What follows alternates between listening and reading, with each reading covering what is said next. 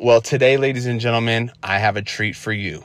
We are bringing on as a guest to this show one of the most innovative and creative and intelligent real estate investors and flippers, in my opinion, here in Las Vegas. And there are a lot of good ones, but this person has caught my eye because, of course, they are creating their digital character and their digital persona using the power of social media, and they share their secrets with us on this show. Ladies and gentlemen, we have Kenny Caceres.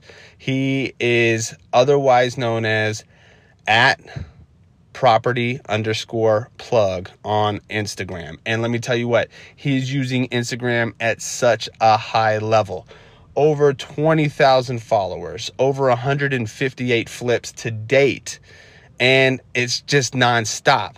The Vegas Redevelopment Group is his company. He's got other brands and movements like BBTB, Buying Back the Block. He has a new company that has spawned off of his real estate business called Trash Out Pros, where they go and they help people who need to clean out distressed properties quickly, efficiently, and affordably with Trash Out Pros. Go ahead and follow them on Instagram. Look them up. They're doing amazing things for real estate investors, realtors, and homeowners who just need to get their properties and their land cleaned up quickly, efficient, and affordably. All right, guys. So without any further ado, we're going to jump right into this episode. I hope that you find some valuable nuggets in this, because that's what our intention is with this podcast. And all that I ask you, ladies and gentlemen, this podcast is free. This information is free. All that we ask you is, if you learn something from each and every episode, if there's one thing that you can pull out of each and every episode, we ask that the fee be that you share that episode either on your one of your social media platforms, whether you're screenshotting this episode and dropping the link, or you're just texting it to a friend and saying, hey, I think this would be helpful for you. That's all that we ask that you do, because we know that if you're getting something out of it, somebody else that you know in the industry will probably get something out of it too. And we want to share our message. We want to help others, because if we could just change one person's business, then that's all that matters to us, because that could change their life. That could change their trajectory for their whole entire family tree generations down the line. One podcast, believe it or not. And we have a lot of other valuable content coming. Go to socialagentsecrets.com, enter your email, and sign up to get notified when we release more amazing trainings on how you can implement a digital strategy that works for the modern real estate agent. Social Agent Secrets. Social Agent Secrets. So the big question is this: with all the new technology like big data, AI, and automation disrupting the real estate industry, how are real estate agents and entrepreneurs like you and I supposed to survive, evolve, and thrive in the future of real estate sales? How do real estate entrepreneurs like us, who are spending money out of our own pockets, how do we market in a way that lets us get our expertise and services and things that we believe in out to our ideal clients? How do we use digital marketing to gain their trust and turn them into actual clients? Those are the questions, and this podcast is the answer. My name is Danny Fee, and welcome to Social Agent Secrets.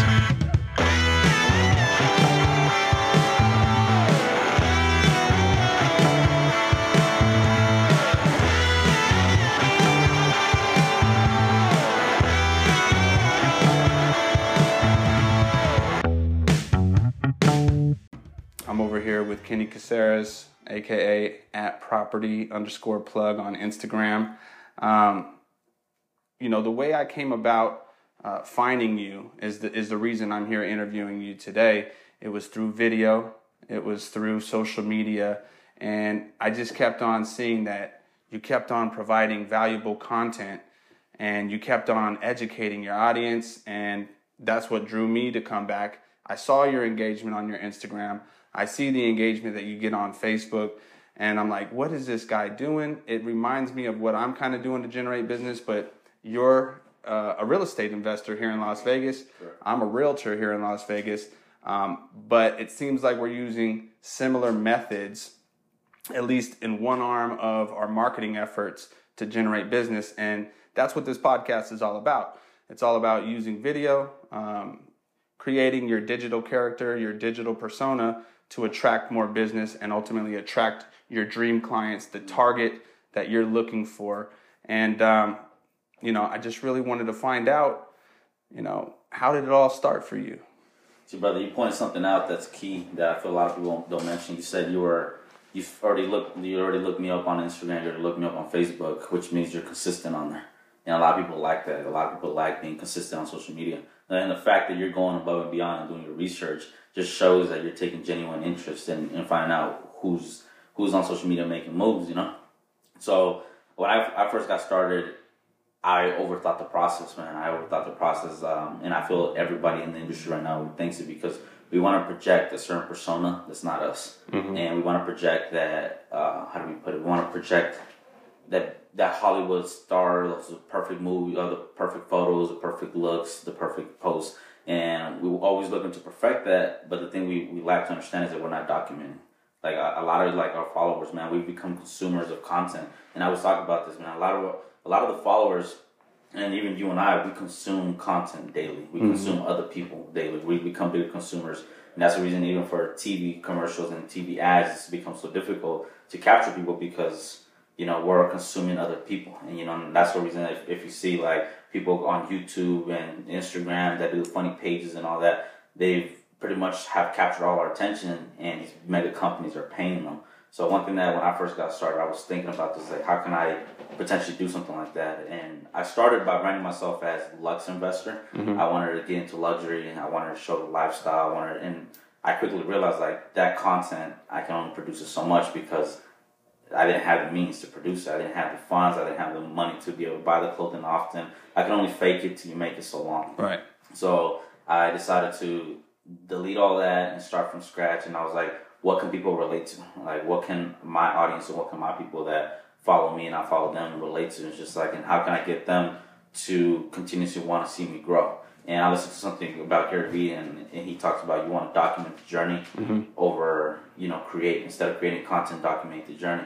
So I was like, I was just getting started into wholesaling real estate and getting into the investing side. So the first thing that came to mind was like, let me share this. And honestly, man, when I first got started, it was just thinking like, how can I share? What do people want to see? And the first thing that came to my mind is like, people want to see messed up houses. People like drama. So let me create some type of, how do you put a reality TV show where they can come in, they can see some of the messed up property, they can see the bunch, all behind the scenes, all the things that are not glamorous, that a lot of people in the business just want to project. People want to project the glamorous stuff, but don't want to project the actual behind the scenes stuff. And that's what I like doing. I love projecting the behind the scenes. I love seeing the hustle. I love sharing the hustle. I love sharing, the back end that nobody likes showing. And I feel like that's what it's the easiest way to grow, like a social media, and it's sharing the back end because it's the things that people can relate to the most. Yeah. So that's really interesting, especially how you mentioned Gary Vee. I'm a huge fan, and documenting your journey is something that he preaches, right? But tell me a little bit about Kenny. Like before you got started, what kind of led you into?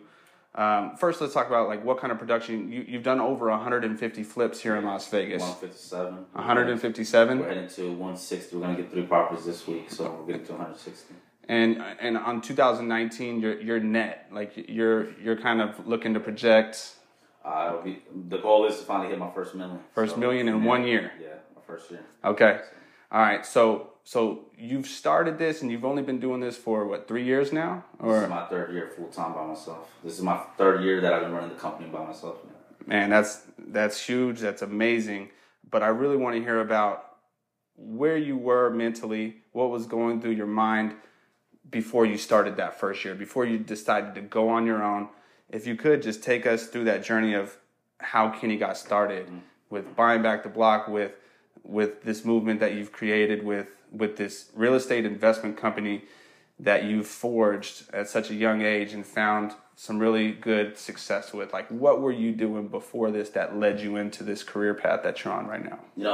I actually been blessed to have gotten a head start in real estate since I was 18. I actually met a mortgage lender when I was 17 years old. I dropped out of high school when I was 17, and I started washing cars. And I ended up washing this pretty much he's a big lender here in Vegas. I started watching his cars and I saw the luxuries. You know, that's what kind of got to me, the materialistic things. When I was 17, fresh dropped out of high school, struggling to make a living, and slowly growing my car wash business.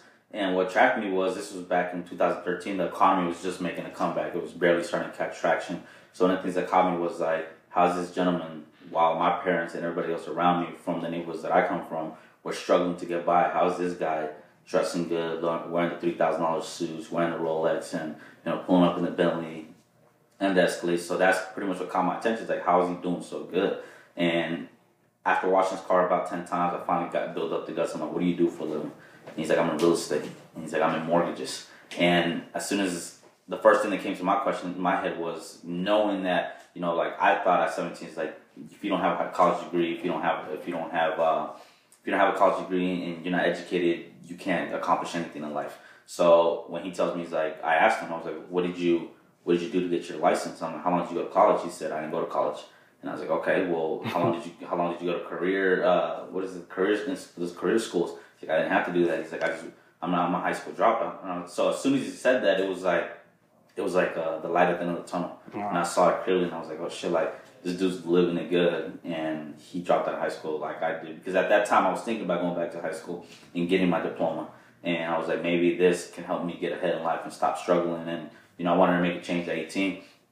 So, I left it alone. Probably about a week later, I showed back up to the place where I used to watch his car at his office. And I see his assistant run out the office crying. And she had just got fired. So I'm finishing up watching his car. Wait, so he fired his sister? He had fired his assistant. Oh, his assistant. Okay. He fired his assistant. And it caught my attention, so I finished washing the car. I went inside, and I was like, "Why did she leave crying?" He's like, "Oh, I just fired her." He's like, "I'm gonna look for a new assistant." And I don't know what, bro, but like it just took over, and I was like, I went back in the truck. I drove down to the Meadows Mall. I was on Spring Mountain and Jones. I drove down to Meadows Mall. I bought myself a suit and I bought myself some dress clothes. And I literally went home, changed, and I came back dressed up. He's like, "What are you doing?" And so happens to be that day he was having a get together for realtors. He was having a taco day, and I show up. All the realtors knew me as this car wash guy. So everybody's looking at me like, "What are you doing in a suit? What are you doing in a suit? You're the car wash kid." And honestly, man, like I never shared this. The first time I shared this, like it really got to me. Like I kind of got emotional that day because like fuck, like this is all like people see me as just a car wash kid. Yeah. And it's just like, how can I change that? And yeah, I was chasing materialistic stuff, man. I was really chasing the materialistic things, and it was just because I wanted a better life for my kid. And so I kind of like I approached him after the event, and I was like, "Look, I really want to work for you." And he's like, "Look, kid," he told me straight, he's like, "I don't think you got what it takes to be in mortgages." And like for me, one of the things is I perform once my back's against the wall. It's like when I perform the most, and it's like that survival instinct kicks in, and I'm working on in a way getting rid of it. Because it's like I don't want to live my life against my back against the wall the whole time. I don't want to hustle out of fear, So, and that's one thing. Like, so once he told me that, the next day, man, I showed back up to his office. At that time, he's in Disneyland. He had left that night to Disneyland with his kids, and I showed up. I was dressed up again in the suit, and I was talking to his. I knew everybody in the office, and long story short, I was working there for a week free. The whole time he was on vacation, I'm in his office every morning, 8 a.m. Did he know? No, he didn't know. I was just there. I was talking to the lenders. I made it seem like he gave me a chance, and they didn't question it because I was there pretty much 3 or 4 times a week washing people's cars. So you just showed up, acting as if you had the job of the assistant. Exactly. It's just instinctually that's what you did. I wanted her, bro. I wanted her back because I thought I had the motions that as soon as I get into this, I see the way he's driving. I see everybody else in the office pulling up nice cars. I thought I'm in. If I could get in, I'm made. Like this is it. So my mind, I was like, as soon as I could get in here, I don't have to wash cars. Pretty much, I'm gonna be making over $100,000 a year. That was the first instant that came to my head. And long story short, he shows up the next following week. He's looking at me like, "What are you doing here again?" It's Monday. His office manager comes up and he's like, "This dude's been here the whole past week. He's been learning. He's been hustling. He's actually been on the phones making some calls for the lenders." So it was his natural instinct to right off the bat. He's like, "You really want it?" He said, "I'll give you an opportunity." He's like, "But I want to know that you're serious." He's like, "You got to sell your car wash equipment." He's like, I don't want you to have a plan B. If you're gonna do this, you're gonna go all in." And at that time, bro, I had almost $10,000 worth of car wash material. I had just bought equipment, and that included my van. And I had my cargo van. I called one of my cousins, and I was like, how much money do you have? And he's like, I got 3,000. I'm like, come get my car wash equipment. He's like, dude, you paid a lot of money for it. I'm like, I don't care. I'm out. So, because I thought, like I said, I won the lottery tickets. I was like, shit, I'm gonna make. You already believed. Yeah, I thought like I was like, I don't care. Like if I take a $7,000 loss, I'm gonna make this back probably in the first month. And because one of the things when I was washing his car, I used to always find receipts, man. I always find receipts, and I see the bank statements. I see the deposits, $50,000 deposits, $30,000 deposits. So I was like, that's me. I was like, within a couple of days, I can make that back. And you know, that's not what it turned out, man. I sold the car wash equipment. The next day, I show up, fill out the application. As I'm filling it out, it says pay $8.25 an hour.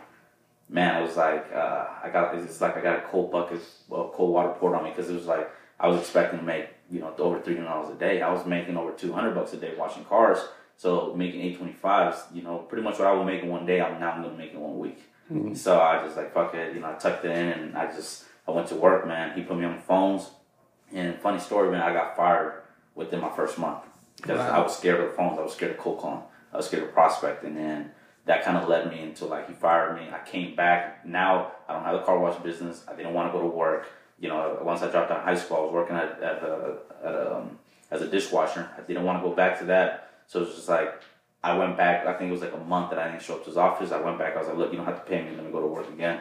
So he finally took the time, brought me back on. So this is my second chance he brings me on, puts me back on the phones to cold call.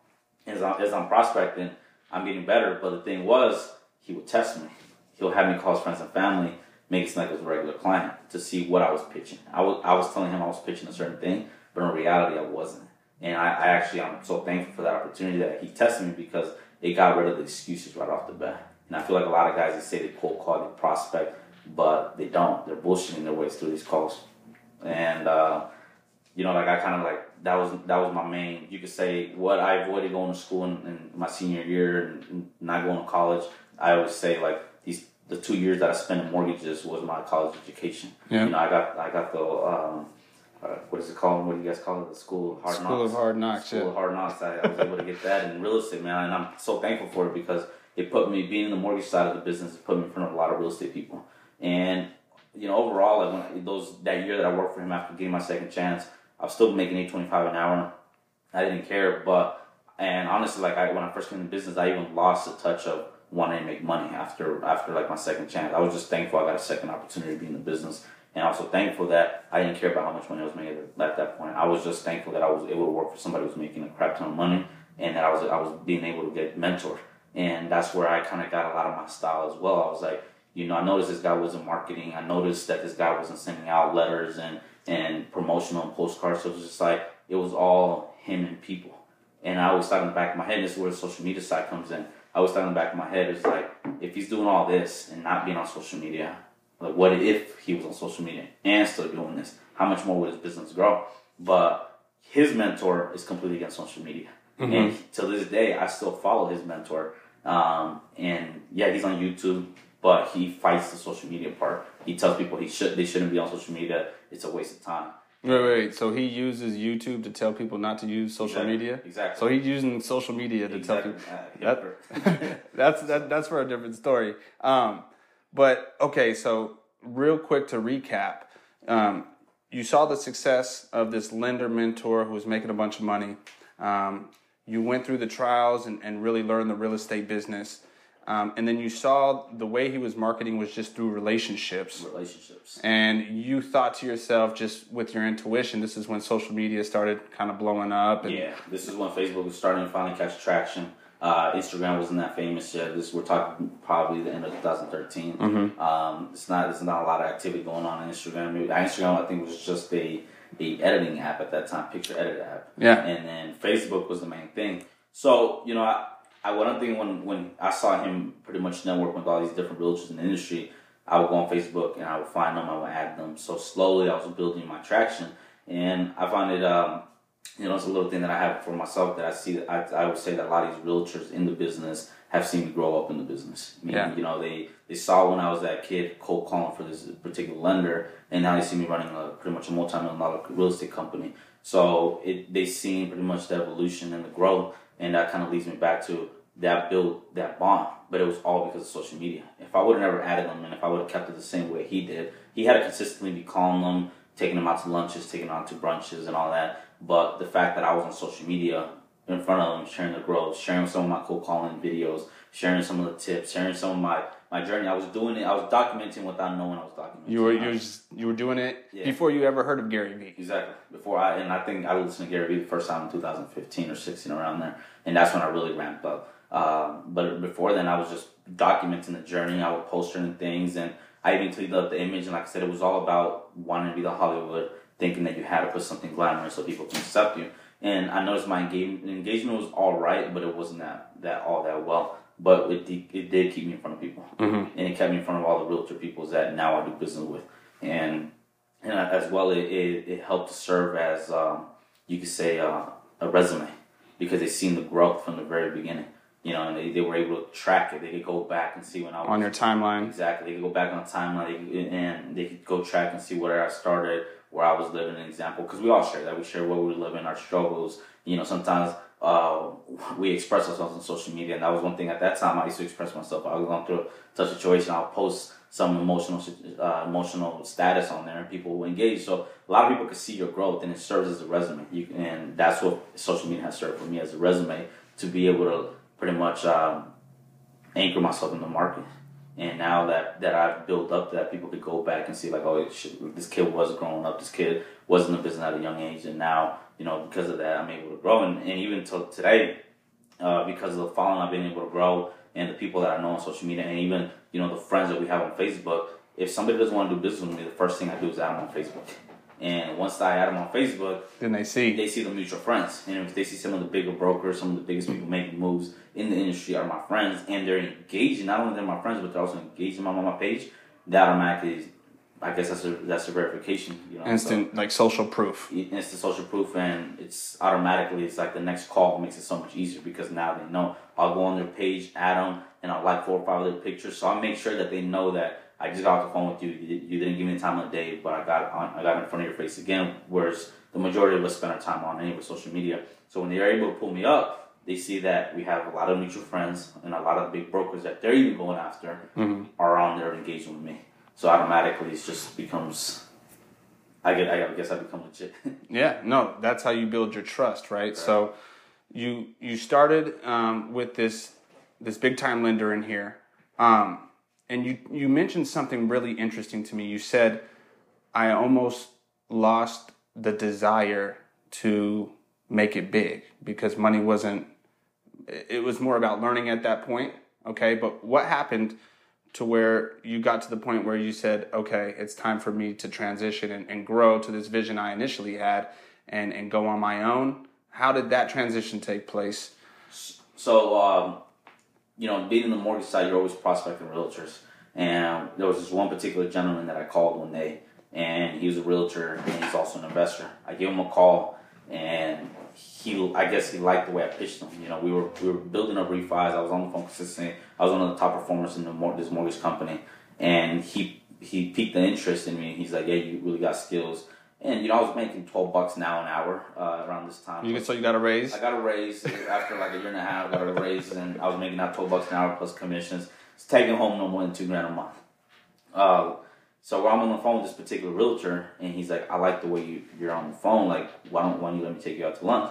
And my first instinct was like, "No, why don't you come in? Let's meet in person." So he came in just to want to pitch me. Like he sat through the pitch of the lender, but afterwards it was like, "Let's go grab lunch." He's like, "I'm pretty sure it's your lunchtime." So we went out to lunch, and he's like, "Look, kid," he's like, "I like how you're on the phone. Why don't you come work for me?" He's like, "I'll pay you $20 an hour. Automatic $8 raise." He's like, "I'll pay you $20 an hour. Come hop on the phones for me." So I jumped ships, man. I was already part of the mortgage side, and I didn't think about it. I was like, "Man, let me try something different." And I jumped ships immediately, and I went to work with this agent, and I was now prospecting listings for him. And it was the raise, and I was like $20 an hour, cool, I'm making money, and I was working for him. Again, long story short, a couple months in, 6 months in, I'm calling a homeowner who I thought was a homeowner. Turns out it's another realtor, and he piqued interest in, like, "I like the way you're on the phone. Why don't you sit down with me? Let's have lunch." That's when I found out he was flipping. That guy was flipping, and they were doing wholesale at that time. And working in the traditional real estate with this realtor that I was working for at $20 an hour, they're making 2%, 3% listing, and this is before the market changed in Vegas to 1%. So we're making 2 to 3%. And so on 80,000, the average price point on that time was 150,000 in Vegas. So that's the average listing price. You know, there are people making 2 to 3 grand. And finally, when I go meet with this gentleman, he tells me, he's like, you can make $20,000 on an $80,000 transaction. And you know, that blows my mind. That's impossible. You can't do that. How are you gonna make 20,000? That's not even 3%. That's not even 6%. Like, what are you doing? First thing, 25%. It's a scam. It's a scam. What are you guys doing? Okay. He's like, no, bro. Like, if you find the deal, he's like, and you get it at a discount price, there's guys that will pay that. And I'm like, but how? He's like, what are you doing already? I'm like, well, I'm prospecting homeowners. He's like, well, pick up the phone and now look for the messed up areas. He's like, pull a whole database and now go after the messed up neighborhoods. And he gave me an address. He's like, call this neighborhood, see if you get the data. So I called, at that time, I called the title rep that we were working with. He's like, hey, in this particular neighborhood, she pulls it. And I'm like $100 numbers in prospecting. And I finally land this one seller who wants to sell the property. It's a townhome. Still remember Bonanza and Lamb. I'm on the phone. He's actually on Bingham Avenue. Pick up the phone. I was like, hey man, are you interested in selling property? She says, I am. Schedule an appointment. But this time I didn't schedule it with the agent I was working with. I went out by myself. Ooh. So this is your first appointment. This is my first appointment by myself. So I show up, and I wasn't showing up as representing an agent. I showed up as a quote-unquote investor that this guy had told me over coffee that I should represent myself as. Show up, and I offered her $32,000 for the property. I saw it was worth about 70, 80 grand. I threw an offer as $32,000. She bit, and then I take, and I'm like, okay, well, I got the verbal. I don't have the contracts. And actually, just last night, I was sharing how my first 10 transactions, I didn't even know how to write up a contract. So I was like, I got the yes. I ran to the guy. I called him. I was like, y'all got the contract. I got her to say yes at $32,000. What are we doing? He's like, well, you offered too much. He's like, get her down. And I'm like, bro, I'm like, the property's worth 80 grand. And, you're getting it for $32,000. That's a deal. And he's like, yeah, I'm on the traditional side. He's like, go back and negotiate her. So I was like, okay, the house is paid off. Go back. And I was like, man, would you take $27,000? And actually, sorry, $25,000. So she's like, you just agreed at $32,000. So I was like, I ran my numbers and I was able to talk myself out. I was like, ran my numbers, $25,000 is the number. She's like, fine, let's do it. So I call him and he's like, okay, coming off of Sahara, come get the contract. I run off over there, pick up the contract. I run back down to Bonanza and Lamb, east of Vegas, and I get the contract signed. Wow. And now, but I'm the buyer on paper. Yep. And I'm sitting there like, I don't have the money for this, man. I make $20 an hour right now. I don't have $25,000 saved up. What the heck am I going to do? But he's like, just lock it up, bring it to me, and then I'll take it from there. And he did. And honestly, but the thing that he did was he didn't show me the in-between. All I knew was we locked it down for $25,000, and I made $5,000. But the contract to close part was left out. Yeah, the contract to close part was left out. And I didn't care. I made $5,000. I never made $5,000 in real estate. I was like, in my mind, I was like, fuck, let's go. Let's do this again. So I picked up the phone, started prospecting, got another one. But this time I was like, I'm not bringing this deal until I know, start to finish. So I contacted another escrow officer. And at this time, I was still doing the traditional side, prospecting listings, and I was finding my own wholesale deals, you could say. And I was talking to the listing agent that I was working for. I was like, hey, have you ever heard about this? And his first instinct is that's illegal. You're not supposed to do that. What, wholesaling? Yeah, wholesaling. Okay. It's illegal. You're not supposed to do that. And I was like, man, I did it through escrow. Like, these transactions go through escrow. He's like, well, I never heard about it, so it doesn't sound right.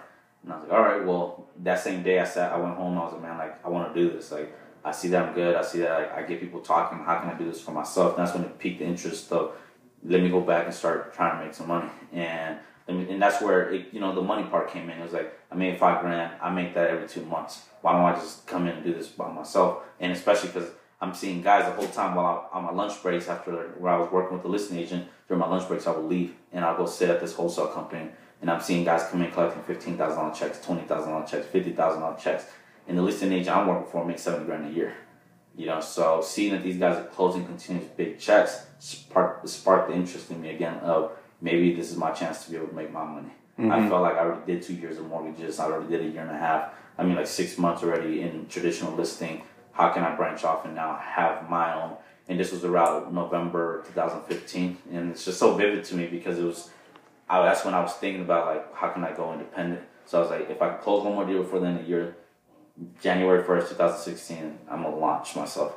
And sure enough, man, I found another deal I found my first manufactured mobile home, which is the niche market I've stepped into, and I got it for 15 grand, sold it for 35,000, made all that in between money, and all for yourself all now. for myself now. And I'm thankful for his escrow officer that helped me figure out the contracts, how to write it up, how to sign it, how to do the whole transaction, and so I was able to lock this deal up. And once it got done, it was the journey that right off the bat gave me the money to be able to start my business, my investing side. I didn't know what wholesaling was still. I didn't know what investing was. I just knew I knew how to get people to say yes, and I knew the guys that wanted to buy these flips at the time. And to me, that was enough. And January 1st, I actually opened up my first LLC, and I just launched my own business then.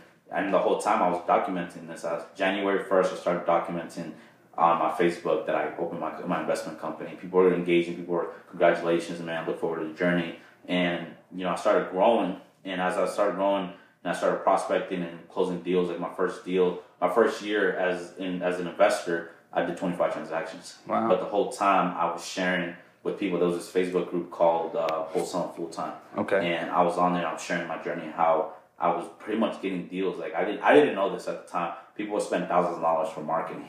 And for me, it was, I could say something, I could pick up the phone, prospect, but at the same time, I didn't have to spend thousands of dollars to sell my properties. I could just go on Facebook, and because I had been adding everybody while I was in mortgages and traditional real estate, I had been adding and growing the Vegas, the Vegas community, the Vegas real estate community. I was able to easily to grab those properties and then bring it to the same community that at one point in time I was doing mortgages with, and those guys had buyers. So I was bringing the inventory to them without even knowing I was doing it. So you transitioned into going on your own, opening your own business, your own investment business, real estate investing business, and the way you were offloading the properties is through documenting through social media. Correct. And it would basically be an off-market deal, and you were already connected to loan officers, escrow officers, and realtors throughout the Las Vegas Valley. So whenever you posted, those were new opportunities for them and their clients, and that's how you were basically selling those houses, and you were using social media to do it.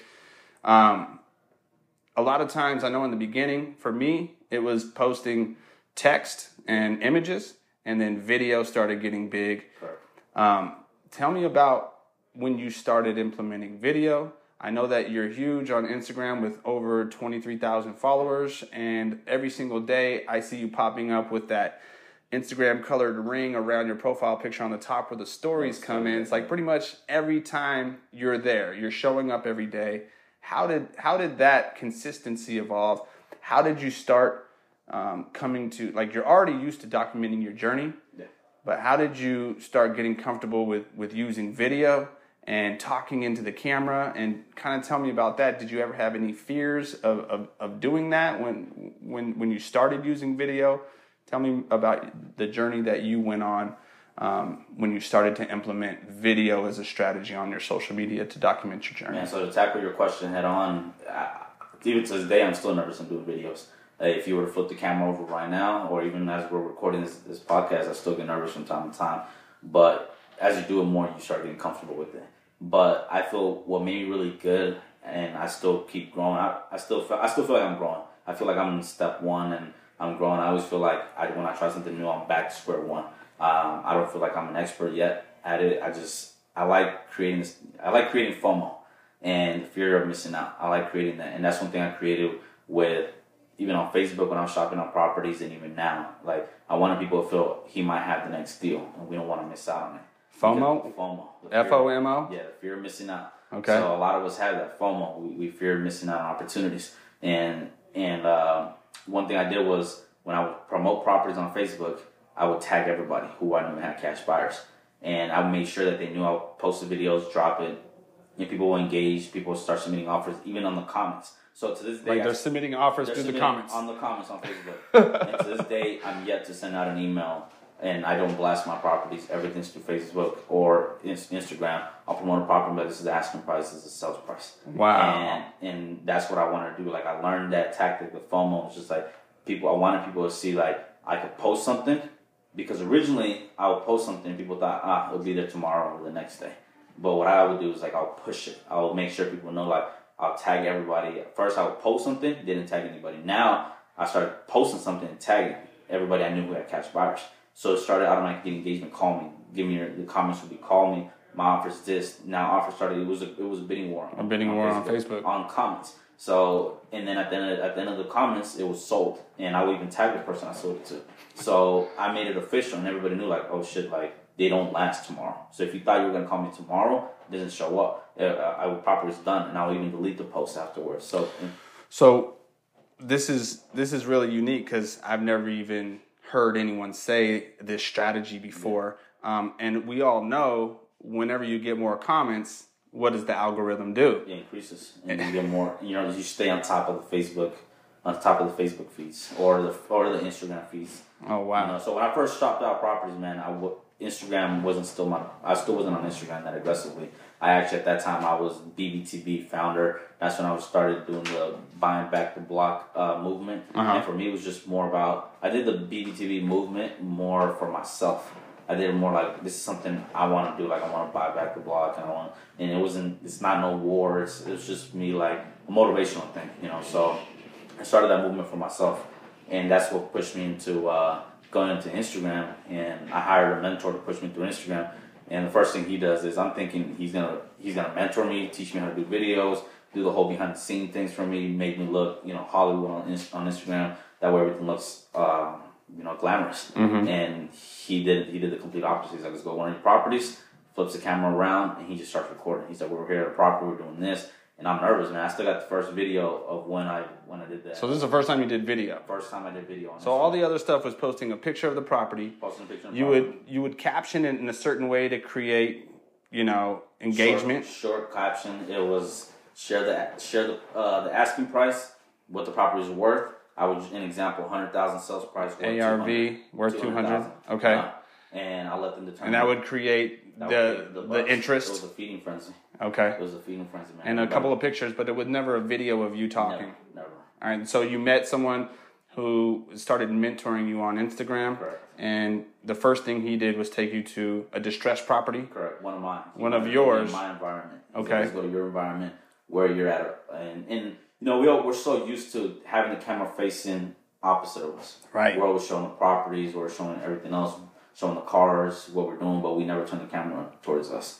And it's like we follow each other, but we don't see each other that often unless it's a picture. And the pictures we see are perfect pictures, and we see it with ladies, and we even see it with guys. Like they don't post a selfie that they look a little weird in or something. They always show the most like glamorous picture they possibly can. So he's like, we're gonna change that. He said, you're gonna show. He's like, you're in properties, you're in messed up areas. I want you to show yourself. I want you to show your expressions. What happens when you walk into some of these properties? Does it stink? Yeah, okay, then show me there stinks in here. Did you knock down that door? Yeah, record that. So I was like, I don't think people want to see that. No, people want to see that. He said people want to see the raw. So I was like, all right, let's test it. And as soon as I started testing it, more and more people started engaging. And more people wanted in. On Instagram? On Instagram. Okay. At this time, it was like 2007, probably January 2017. So stories had come out? Stories that came out, and I started getting all into Instagram. And I started stepping into that side of the business, that side of the social media, and slowly stepping away from Facebook. Because I noticed that the Instagram demographic would engage more, and they were more authentic and more positive compared to Facebook, where Facebook allows you to dislike, put a sad face, put a thumbs down. It gives people too many emotional reactions. And I didn't like that about Facebook, because if they didn't like one of my properties, or if they thought I was overpriced, or if they didn't like one of my stories, Facebook allows them to express themselves in that manner, in a negative manner. But on Instagram, you pretty much, the niche is, if you like a certain niche, you can follow that person. And I started creating my niche of pretty much this raw investor going out there into these properties. And that was more of my following now. So they know what they're getting on Instagram. On Facebook, you still had to keep it because of the demographic. I still had to play within the lines. Like I couldn't toe the line, And especially because I had a lot of professionals that feel that the image you project on Facebook or social media has to be a professional image every time. And then when I'm not doing professional stuff on Instagram, they, I was trying to bring the same thing I was posting on Instagram to Facebook, and it wasn't working.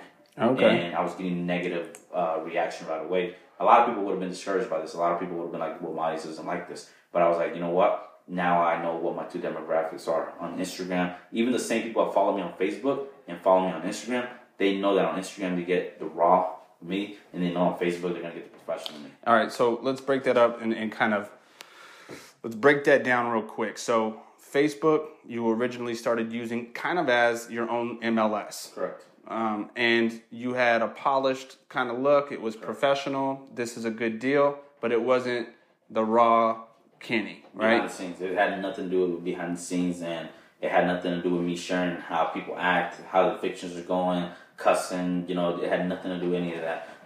It was just, here it is. Here's the pictures. Here's the professional stuff. That's it. Keep it clean. And then on Instagram, this guy kind of mentored you to be yourself, show behind the scenes. Correct.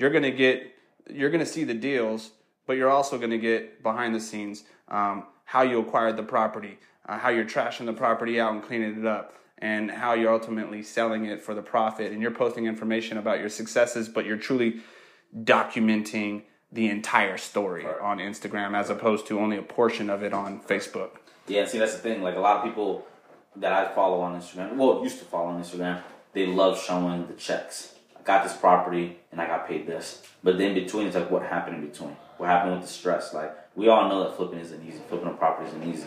But they made it seem so easy, and it was like, I don't like that. Let me make that my niche. Let me show you the in between. Let me show you how I got in an argument with the tenant. Let me show you how we're evicting somebody, or we're paying somebody, or we're even helping somebody relocate and move out and stuff like that. So that's more the niche that I've been able to grow on Instagram. And as we grew and as I was posting more, I still wasn't showing my face. I was still just sharing pretty much from my perspective too. Like, what you weren't showing your face, you were showing what you were seeing, what you were looking at. Okay. What I was seeing, and I put the battle off for like about 6 months. Man, I would post pictures, I'll share selfies, but I didn't want to turn the video camera towards me.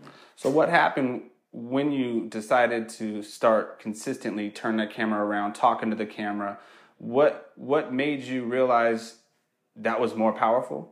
And what keeps you going with that, even when you just said every time you do a video, you still get a little bit nervous? So my first video, bro, believe it or not, I did that retake like 25 times. And I still sounded nervous at the end of the video. It was 25 times. I sat in my car and I did a motivational video on why somebody should continue going after it and not to quit. It was something within those lines.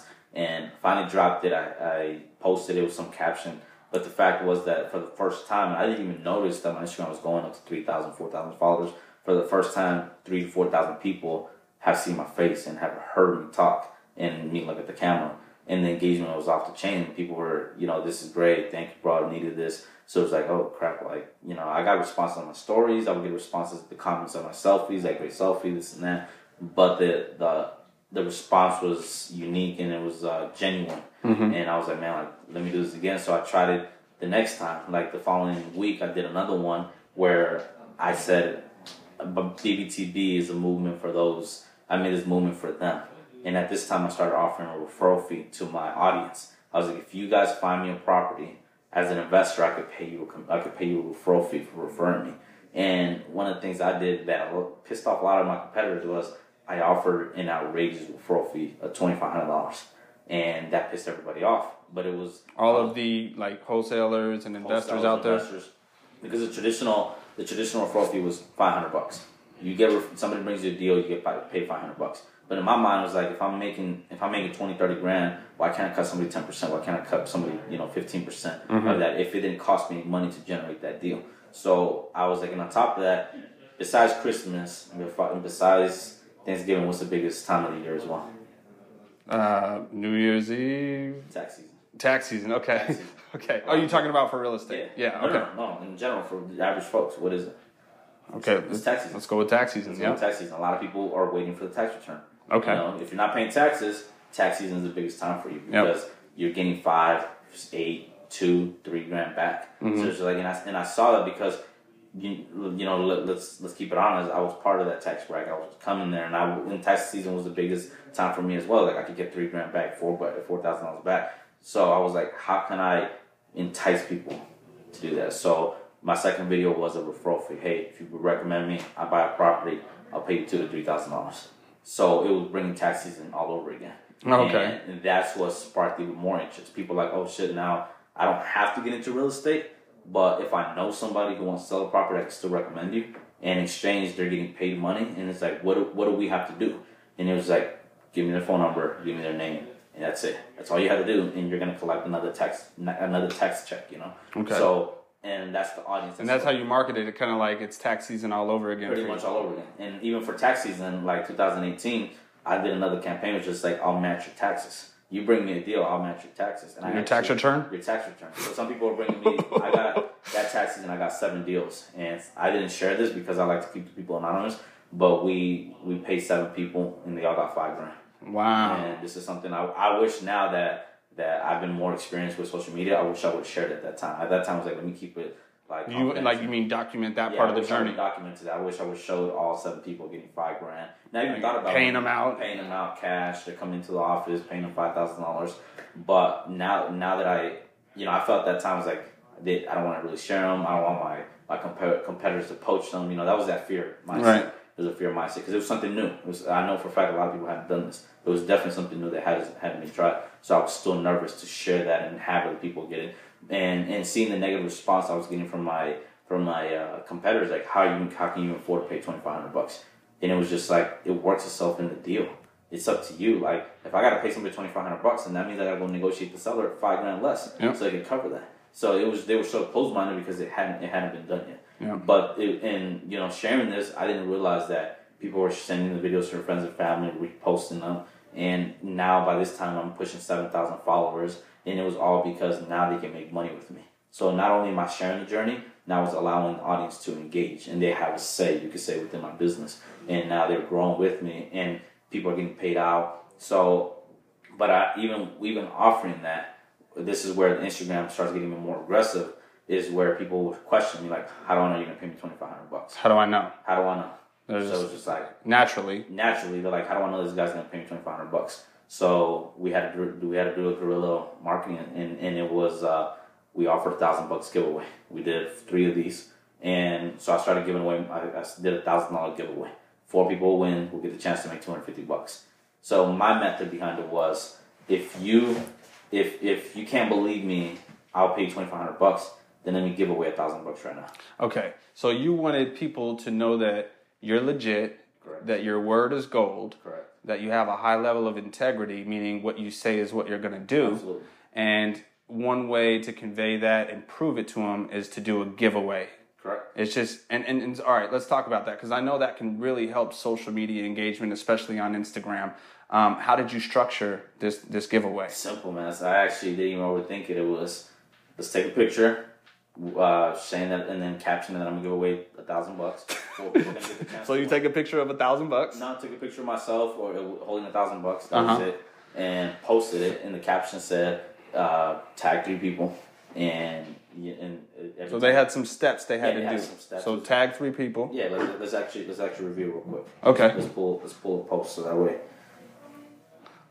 All right. So for those of you listening on the podcast right now, Kenny is pulling up one of his posts on Instagram. If you want to, right now is a good time to go and follow him. It's at property_plug. You're gonna be able to follow this guy. He's gonna be able to document his journey, and in turn, I guarantee you will learn something pretty much every single day that you follow this guy. So, did you get that pulled up yet? Yeah. So the steps were easy. It was actually funny. The last giveaway I've done, the most recent one, we went down the street on Charleston and on East Las Vegas. We went down to take a picture on a money truck. Okay. And we edited it. We got it cropped, and so I sat on a money truck. So you found a money truck somewhere? Yeah. It was a place where they fix money trucks. So we showed up. I sat behind the money truck, took a quick picture before the manager came out, and it was it always says $1,000 giveaway. 4 people will get the chance to win $250. Like this picture, tag 3 other people. Every 3 people you tag counts as an entry. If you post it on your stories and you tag me, that counts as 3 entries. And all participants must be in the United States. Going live, and the winners will be chosen. And then the date, 10/17/2018 at 1 p.m. Good luck, guys. So this particular post got 431 comments. Wow. 431 comments. If you multiply 431 comments times 3 people that are being tagged on there, we got in front of close to 1,500 people for $1,000. And it got reshared by 49 people. And it got saved by 3 people. It brought in 682 profile visits. And it actually got in front of the Explore page in front of 1,800 people. Wow. So you're checking the analytics on these posts. Correct. How are you, and that is huge. It's creative. You can either spend money through the social media's ad platform, or you can run a contest yourself and create organic engagement, which is even better when it comes to the algorithm, Absolutely. Right? And you know, with anything like on social media, you could do something good, but people still find the bad in it.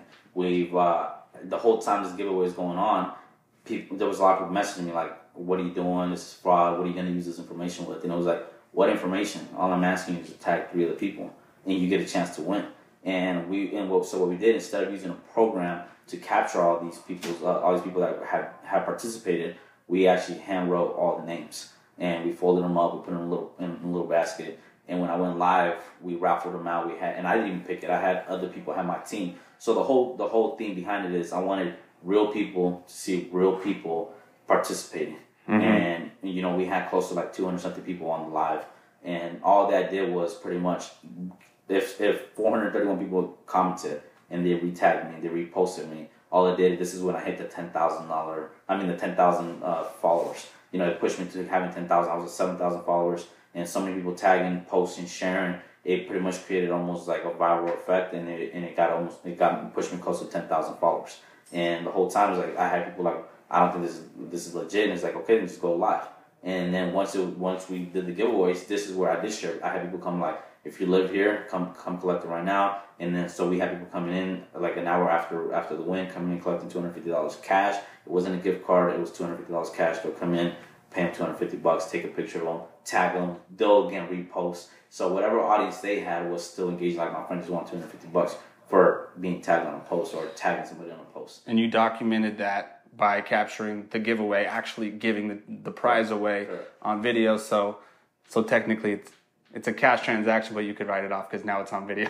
Absolutely. Yeah, like that's your receipt, right? Exactly. And we did the same thing with Beats giveaway. We gave away headphones. Yep. And I've seen that. We gave away actually 37 headphones. I didn't even know this. I just went back and did the math. We gave away 37 Beats headphones. So you had either yourself or someone on your team went through all of those comments, and whatever you said in the caption section, if they did it, let's say they did it on their stories, they would get 3 additional entries. All of the things that you said would become actual paper raffle entries into a box. And if that person did the thing to get 3 entries, they would get 3 pieces of paper in the raffle box. Yep. And if they reshared me on the story, they got 3 more. Yeah. So some people were in there 6-7 times, you know, and it just created so much participation that I had this one girl tag somebody close to like 20-30 times. Like she kept tagging more and more friends.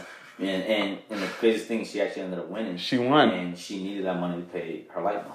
Oh, my gosh. So anytime I post something, this girl re-tags me for everything. She'll reshare me. She feels like she owes me that. Has she sent you a deal yet by chance to get the $2,500? No, but the fact, I just love the fact that she's, I guess you could say, a fan. Yeah. And she's nonstop reposting. Absolutely. Anytime I post something motivational or something she likes that she can relate to, she'll repost. Or if I say I'm offering a $2,500 gift, if I'm offering a $2,500 pay for somebody who brings me a deal, she's the first one to reshare it. So she's pretty loyal. And she has a large following as well. She has close to 3,000, 4,000 people. So that $250 that she won one time has now served almost as free marketing over and over and over, and free publicity in front of 3,000-4,000 of her audience. Man, that is huge. This is like, I could literally sit here and probably talk to you for hours just to learn more and more and more. I really appreciate you sharing, but I know that you're busy and you have to get back to work, and I've got things to do as well. But I've got one more question for you, and then I'm going to ask you where people can find you. So you're doing all of this to grow your audience, increase your engagement. At the end of the day, how has this helped your opportunities for purchasing investment properties grow? Like, it's not just vanity metrics. Is it turning into real estate deals for you? Absolutely. And that's why I've transitioned away from Facebook, because Facebook, I'm able to sell. So like you mentioned earlier, it's my MLS. Mm-hmm. But now Instagram has become one of my prospecting tools. And I was just having a team meeting with my guys yesterday, and I told them, I was like, I did my numbers and I made $175,000 off of Instagram. So last year, 2018, $175,000 off of Instagram, and it was from the deals that were referred off to me.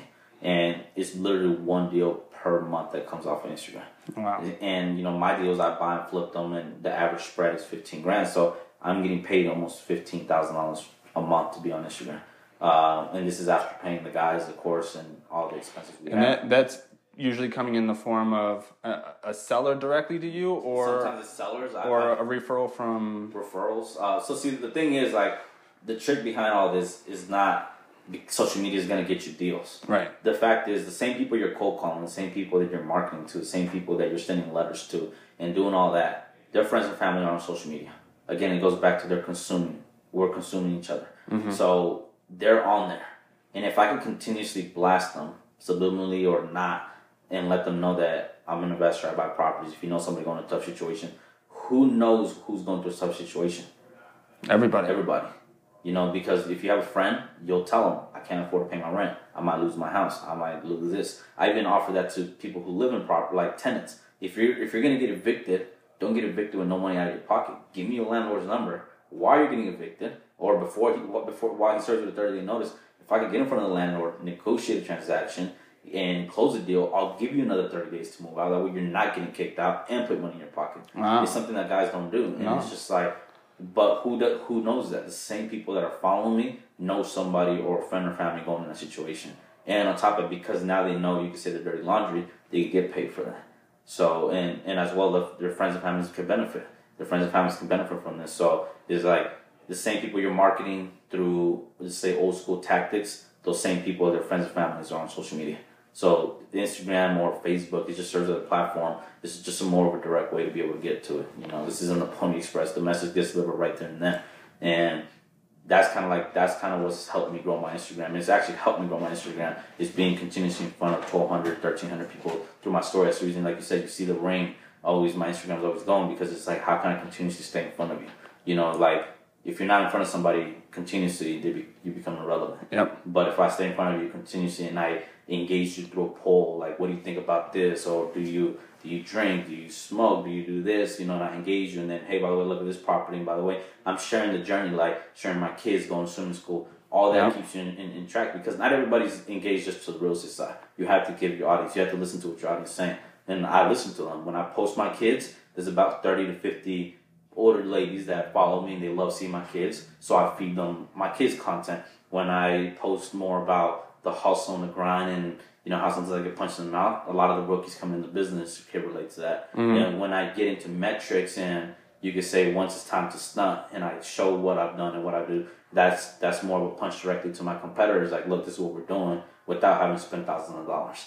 So, and everything has a reason. Like, every post, every story has a meaning behind it. Well, and it's not just a punch in the mouth, but it's also inspiration for people who are looking to learn. Correct. And find out how they might be able to do what you do, which leads me to the final segment where we're going to wrap this up. Social agent secrets. I've gotten wind through social media that you're developing a course. Is that right? It's almost out. I've been procrastinating on this one for almost a year, but it was over because I consider myself a student still, and just like I didn't want to drop something that I hadn't perfected yet. And I finally realized, like, I'm never going to perfect this business, but I can still show people tactics that I've been able to use to continuously grow and continue to grow. So my course will be out, you know, hopefully by May 10th, and I will be showing you tactics and raw material, conversations we have here at the office, raw calls. So like I said, the course will pretty much show how to comp, how to, I guess, fight the day-to-day battle that a real estate entrepreneur goes through. You know, it's not all glamorous. It's one of the hardest industries. I've been in a lot of different industries, back and stuff that I've done part-time, and it's one of the hardest industries, one of the hardest ones that punch you in the mouth. So my tactics is just more mental and more genuine on things that you should do and should take the approach into doing to grow yourself in the real estate business. All right, so you guys look out for that. It'll likely be out, he said, by May 10th. You're probably going to be announcing that on Instagram? Yeah, we're going to be announcing it. We'll probably do a giveaway when we shout it out. So okay, so it's not ready yet, but if you're an aspiring real estate investing entrepreneur, real estate professional who wants to learn more about the investing side, you guys are want to go and follow Kenny at property _plug on Instagram, or you can just search your name, Kenny Caceres, and it'll pop up. And if you go and follow him, turn on the notifications. Make sure you do that, so when he does this giveaway, you guys will be notified. But you'll also, if you for some reason you don't win the giveaway, You'll be able to learn more about his course that he's launching, get plugged into that, and really try to find out and learn how to find success for yourself in your own real estate business, wherever you are in the country, wherever you're at in the world. Pretty much this stuff will work, right? Absolutely. All right, man. Again, I really appreciate you taking the time. I appreciate you, brother. Who knows? We might end up doing another one maybe a year from now as a follow-up. If there's new tactics, I'm sure the listeners on this podcast, as it grows, which it has been, will want to learn more about your progress. So thanks again. I shared about 10% of this, so look out for the next. All right, guys. Thanks for joining us, and we'll see you on the next podcast. Thank you.